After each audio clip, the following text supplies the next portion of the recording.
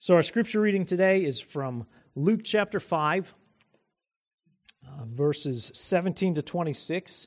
So if you were here last week, you know that we only got halfway through the sermon last week because of Communion Sunday and time constraints. So this week is just the second half of that message,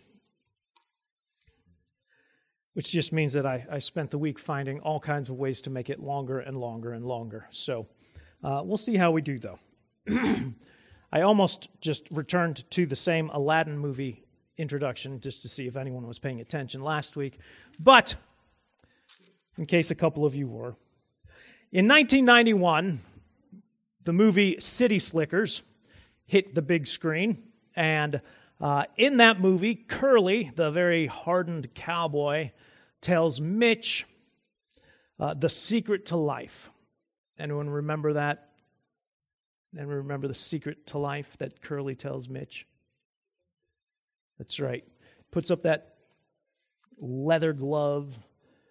He says, and Mitch, of course, says, "Your finger?" And he says, "No, one thing. One thing." And Mitch is like, "Great, what is that?"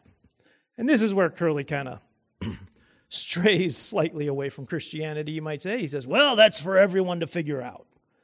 You got to figure out what your one thing is, and that will help you with the secret to life." It's interesting. I would say that to a certain point, Jesus agrees with Curly, but only to a certain point. So let's stand for the reading of God's Word.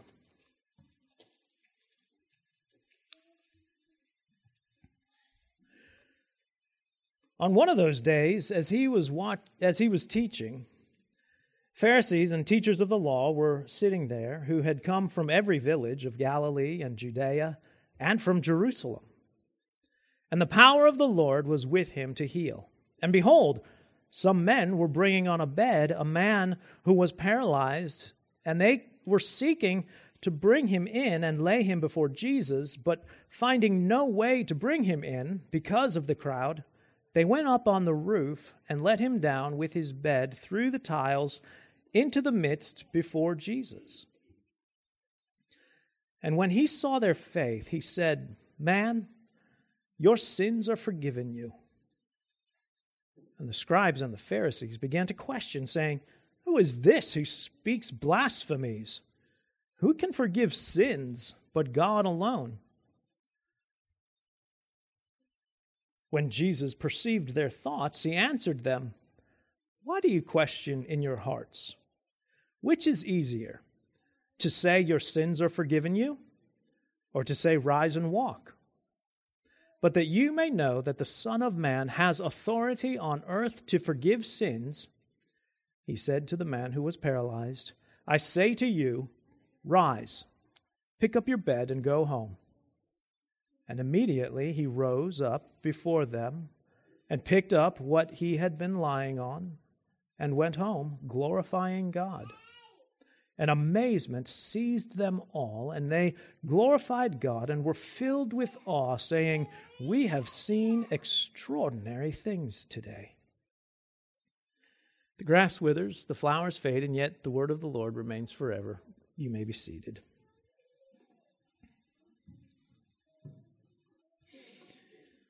So our outline's pretty simple, just three kind of questions. What you can't see, what do you really want? And in hindsight, I probably should have just said, what did he mean? What you can't see, what do you want, and what did he mean? Or which would be easier?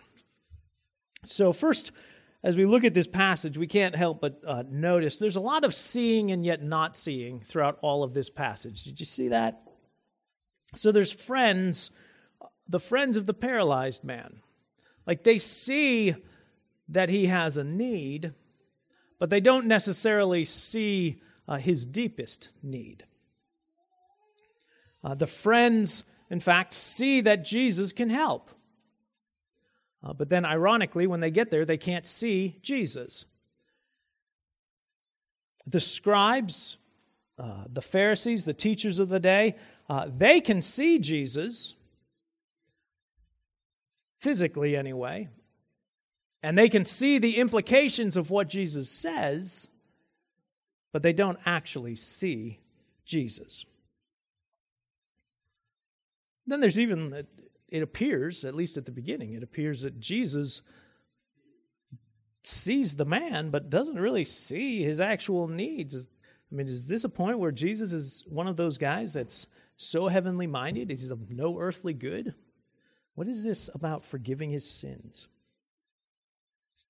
And I think it's important, at least at this level, just to sometimes ask ourselves, what is it that I don't see? What is it that I can't see when it comes to following Jesus or even approaching Jesus?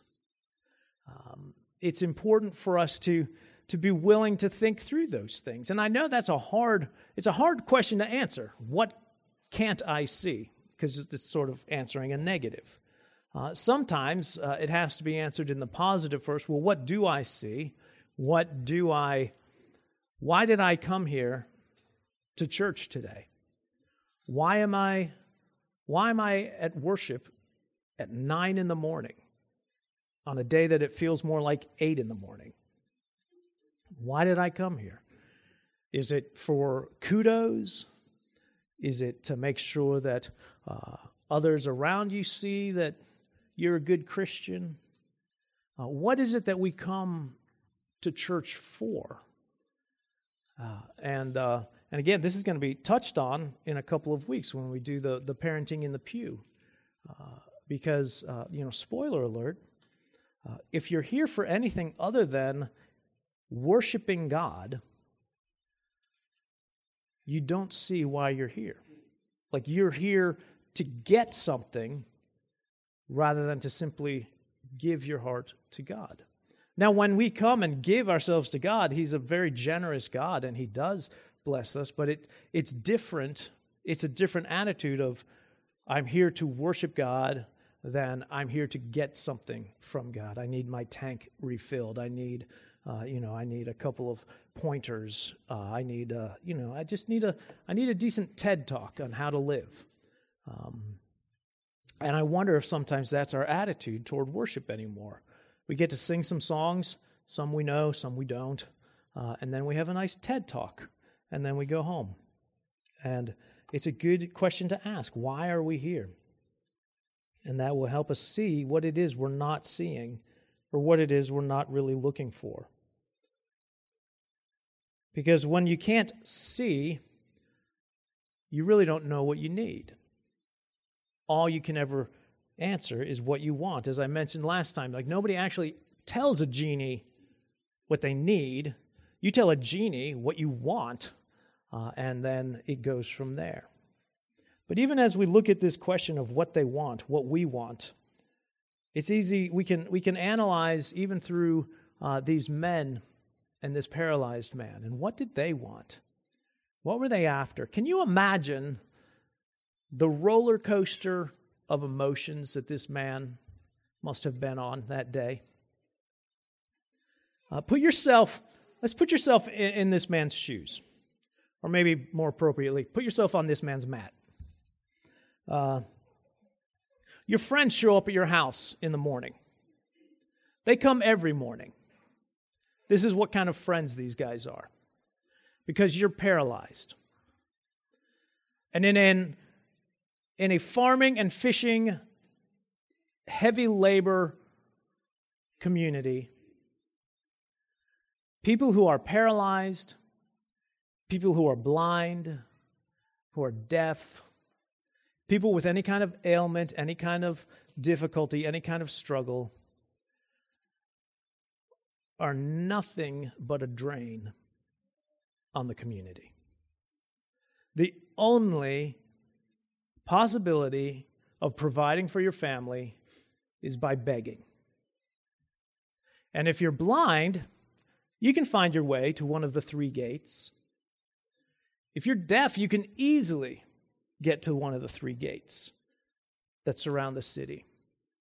If you're paralyzed, you are 100% dependent on the kindness of your friends, who will every morning show up at your house, put you on a mat, and carry you to one of these gates, and hopefully you'll get a good position because the gates would be surrounded by other beggars, widows, blind, deaf, diseased, hurting. And if you're too early, like if you're one of the front runners, that person isn't going to get much because that's when the people walking in realize and start reaching for their purse, but they've walked past them. And if you're too late in the group, well, those people aren't going to get anything because by the time you get there, you're like, oh, how many people do I have to help today? I feel like I've done enough. And so positioning is everything. And so his friends would take him. So this morning would have felt like any other morning, because he has faithful friends. But this morning, they don't stop at the gate. They keep walking, which seems odd. And then they come to this house, and there's this huge crowd at the house. And some scholars wonder if this wasn't Simon Peter's house. And so if it was, then by the smells and the decorations, you would notice, oh, this is a fisherman's house. So maybe there's a sale on fish. And maybe you'd think, oh, well, maybe my friends realize this is the hot spot today. None of the other beggars are here, so maybe this is going to be the sweet spot, and they've figured that out. But when they get there, your friends don't seem very happy to finally be able to put you down. They seem even more frustrated. They're straining and peeking and trying to look over and through the crowd. One of them leaves and runs inside. Maybe you need a number for the fish sandwiches that are being sold. I don't know what. These guys really want fish today, apparently. And he comes back and he seems frustrated, but then he starts whispering to your other friends. And first they look at him like he's crazy, and then they look off and it looks like they're just kind of looking up into the sky. And then they turn and all of your friends are smiling at you. And if you could walk, you would back away because you recognize that look from when you were young. And you know that mischief is about to happen. And so they pick you up again, but they don't go toward the crowd. This time they look like they're trying to avoid the crowd. Now it looks like they don't even want the crowd to see them. And now they're going around the back of the house to the stairs that are heading up to the roof, to the flat roof where on hot days you would go up there to get out of the baked heat of the house and just sit in the breeze that would blow over the house. And that's only when they start carrying you up those stairs that they explain to you what's going on. You see, there's a man. There's a man. And he's a teacher, but he that doesn't even do justice. He talks. He speaks with such authority. I've never heard anyone who understood the Torah like this guy understands it. And it's not just that he teaches, but he heals. With a word, demons leave. With a touch, even of lepers, a leper is cleansed. And we just thought maybe, I don't know, maybe if we could just get you to him. Was he on the roof? No, he's not on the roof.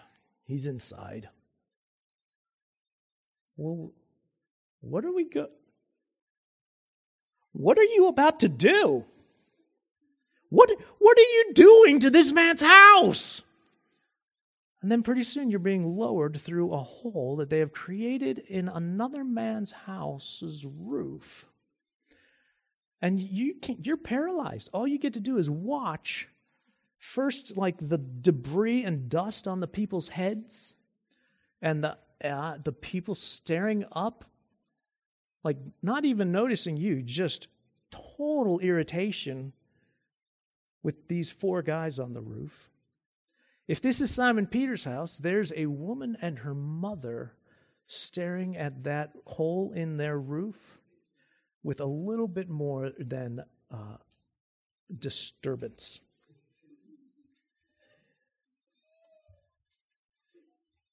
Pretty soon you are lying on your mat on the ground right at the feet of this teacher. And he looks at your friends, but when he looks at your friends, there's no anger, there's no disgust. Like, he seems genuinely impressed with their ingenuity. And he looks down at you. And he has such compassion, such tenderness. Like, he looks at you and it feels like he knows what you are going through. Like, it's as if he feels the weight of what you are facing. And for the first time in years, you have hope. And maybe it's not even hope for anything different, but like you are filled with just this peace. And then he says to you the words that you've been longing to hear. Man, your sins are forgiven. And this is where the record scratch comes in. It's like, the what? My what? My sins are forgiven. That's not why I'm here. Is it?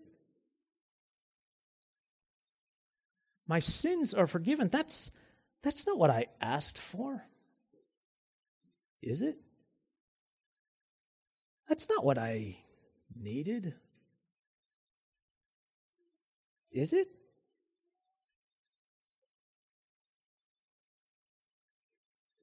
What do you need?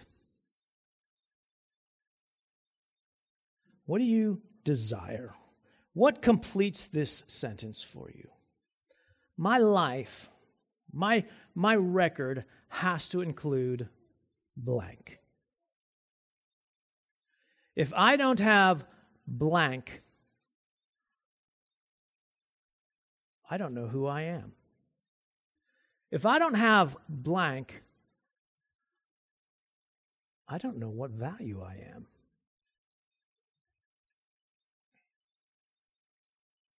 See, this is where Jesus would be nodding along with Curly when he says the secret to life is one thing. Jesus would say, yes, you're right, Curly. But that one thing isn't 1,000 things to 1,000 people. It's one thing. It is being accepted by God. The secret to life is being accepted by God, is knowing that God looks at you and accepts you. And you can't know that without Jesus, because you are a sinner. You don't need a change in your situation. You don't even need a miraculous change in your situation. You need to be right with God.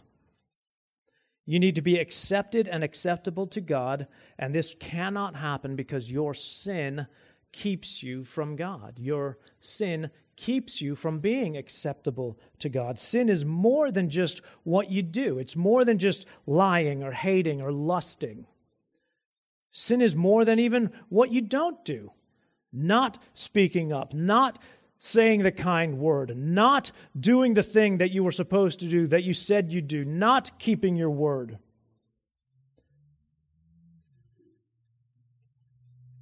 Sin at its heart is your attempt to live without God in any way. Now, it is easy to look at people who live without God in the Frank Sinatra way. Like, it's easy to see the people who are trying to live without God because, regrets, I've had a few, but come on. In the end, when life grew hard, I did it my way.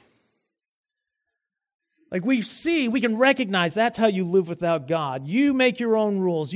God has nothing to do. He can't tell you what to do. He can't tell you what the law is. He can't tell you the rules. You live your life without God. But some people, rather than ignoring the rules, some people try to live their life without God actually by keeping the rules, by following the rules, by saying, I don't need a Savior, I'm fine. I do it right the first time. Do it right the first time, you don't have to do it again. Keep the rules, follow the rules, keep your nose clean. I mean, this isn't a statement that like, oh, this is like all middle children, but middle children like learn this early. Like they learn, oh, do that, get in trouble. I'm going to not do that. Now, they'll do plenty of other things quietly so that the older continues to get in trouble.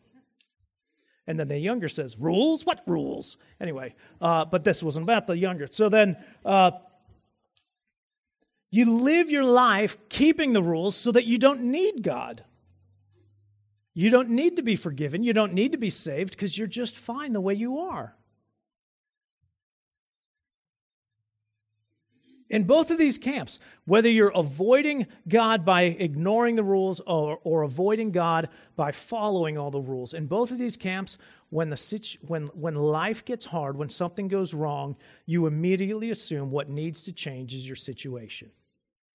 What needs to change is I need this situation to change. That's what's going to fix this. Things are bad because of the circumstances. And Jesus sees beyond the need of the moment, beyond the man's desires, and we don't want to over-spiritualize what happens here. I mean, the man is paralyzed. He is destitute. He needs to be healed, but it's not his greatest need. His greatest need is to hear the words, "My son, your sins are forgiven."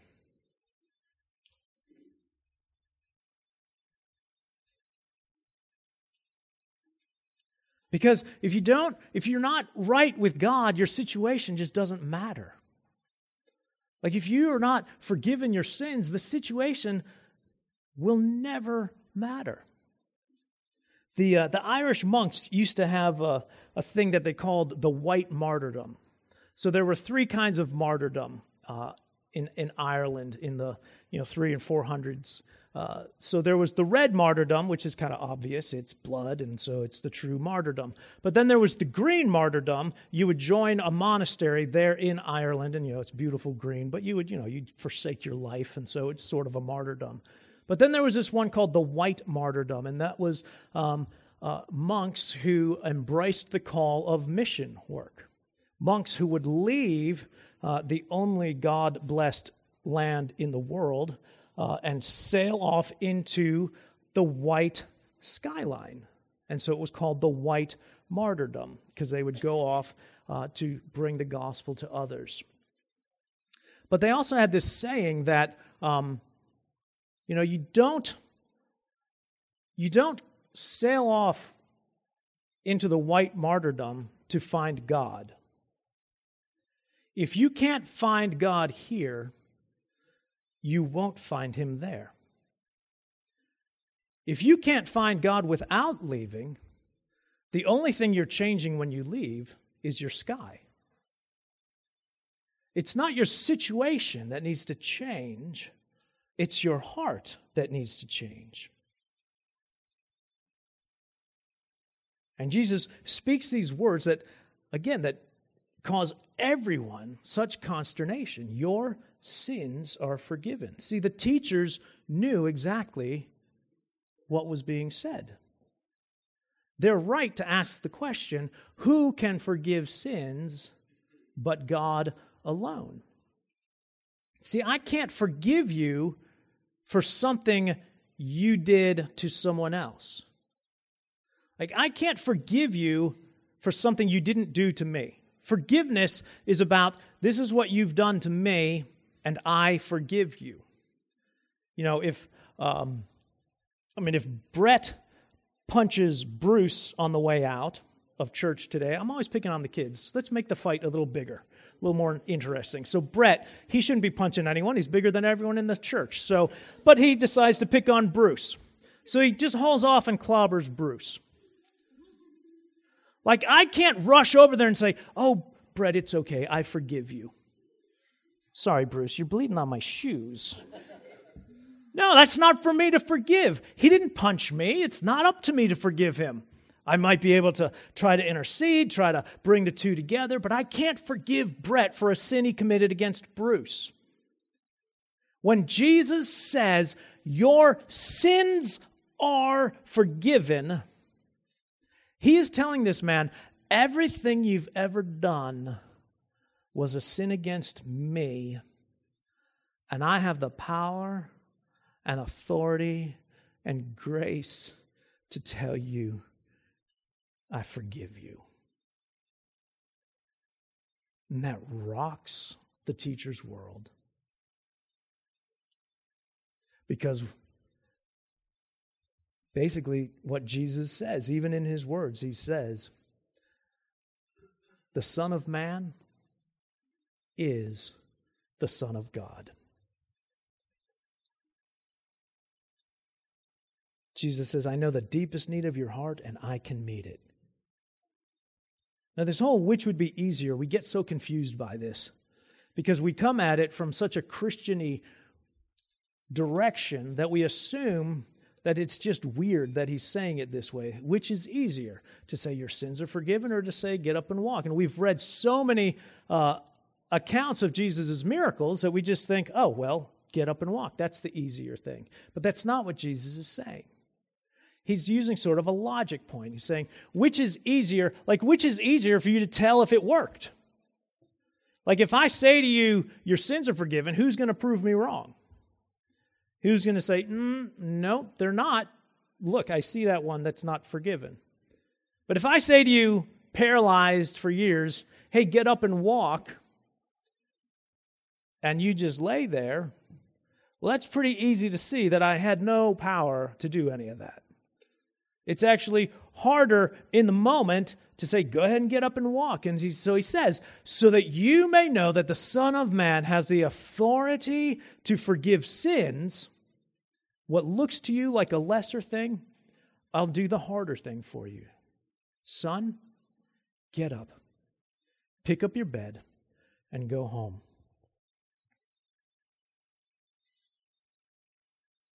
But the thing is, beyond the surface, which is actually harder? Or maybe to ask a different way, which is more costly to Jesus? To heal the man's legs or to heal the man's soul? To heal the man's legs, the man gets up and walks and heads home. And it costs Jesus nothing. And it gains him everything. Because his popularity will grow. And the word will spread. And his fame will increase. But to forgive your sin, Jesus has to become nothing. Less than nothing. Jesus has to endure and embrace misunderstanding and ridicule and betrayal and denial and abandonment and death. And above all of that, the Father in heaven will turn his gaze away from him, and he will die bearing the wrath of the Father for your sin. A much harder thing to do than simply change your circumstance. Because for Jesus to honestly say your sins are forgiven, he has to die on the cross for you.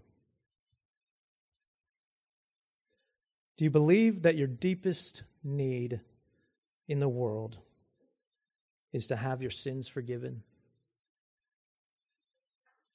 Or do you think, as the singer says, that a change will do you good? You just need a a change in your circumstances and a change in your situation. That's what's going to deliver you. It's our heart. It's our sin. That's what needs to be changed. And Jesus alone has the cure. The leper of last week understood this. You can make me clean if you will.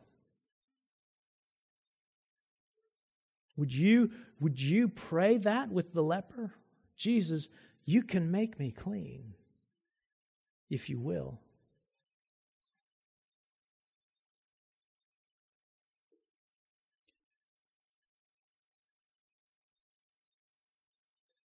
And I do want to make sure that we not leave the four friends on the roof.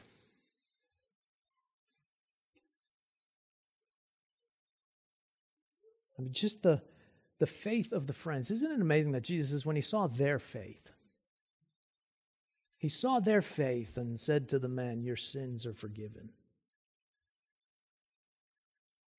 Do you have enough faith to bring your friends to the only place that they'll find forgiveness? Let's love that well. Let's pray. Jesus, we're so amazed and grateful at the forgiveness of our sins that you worked for us.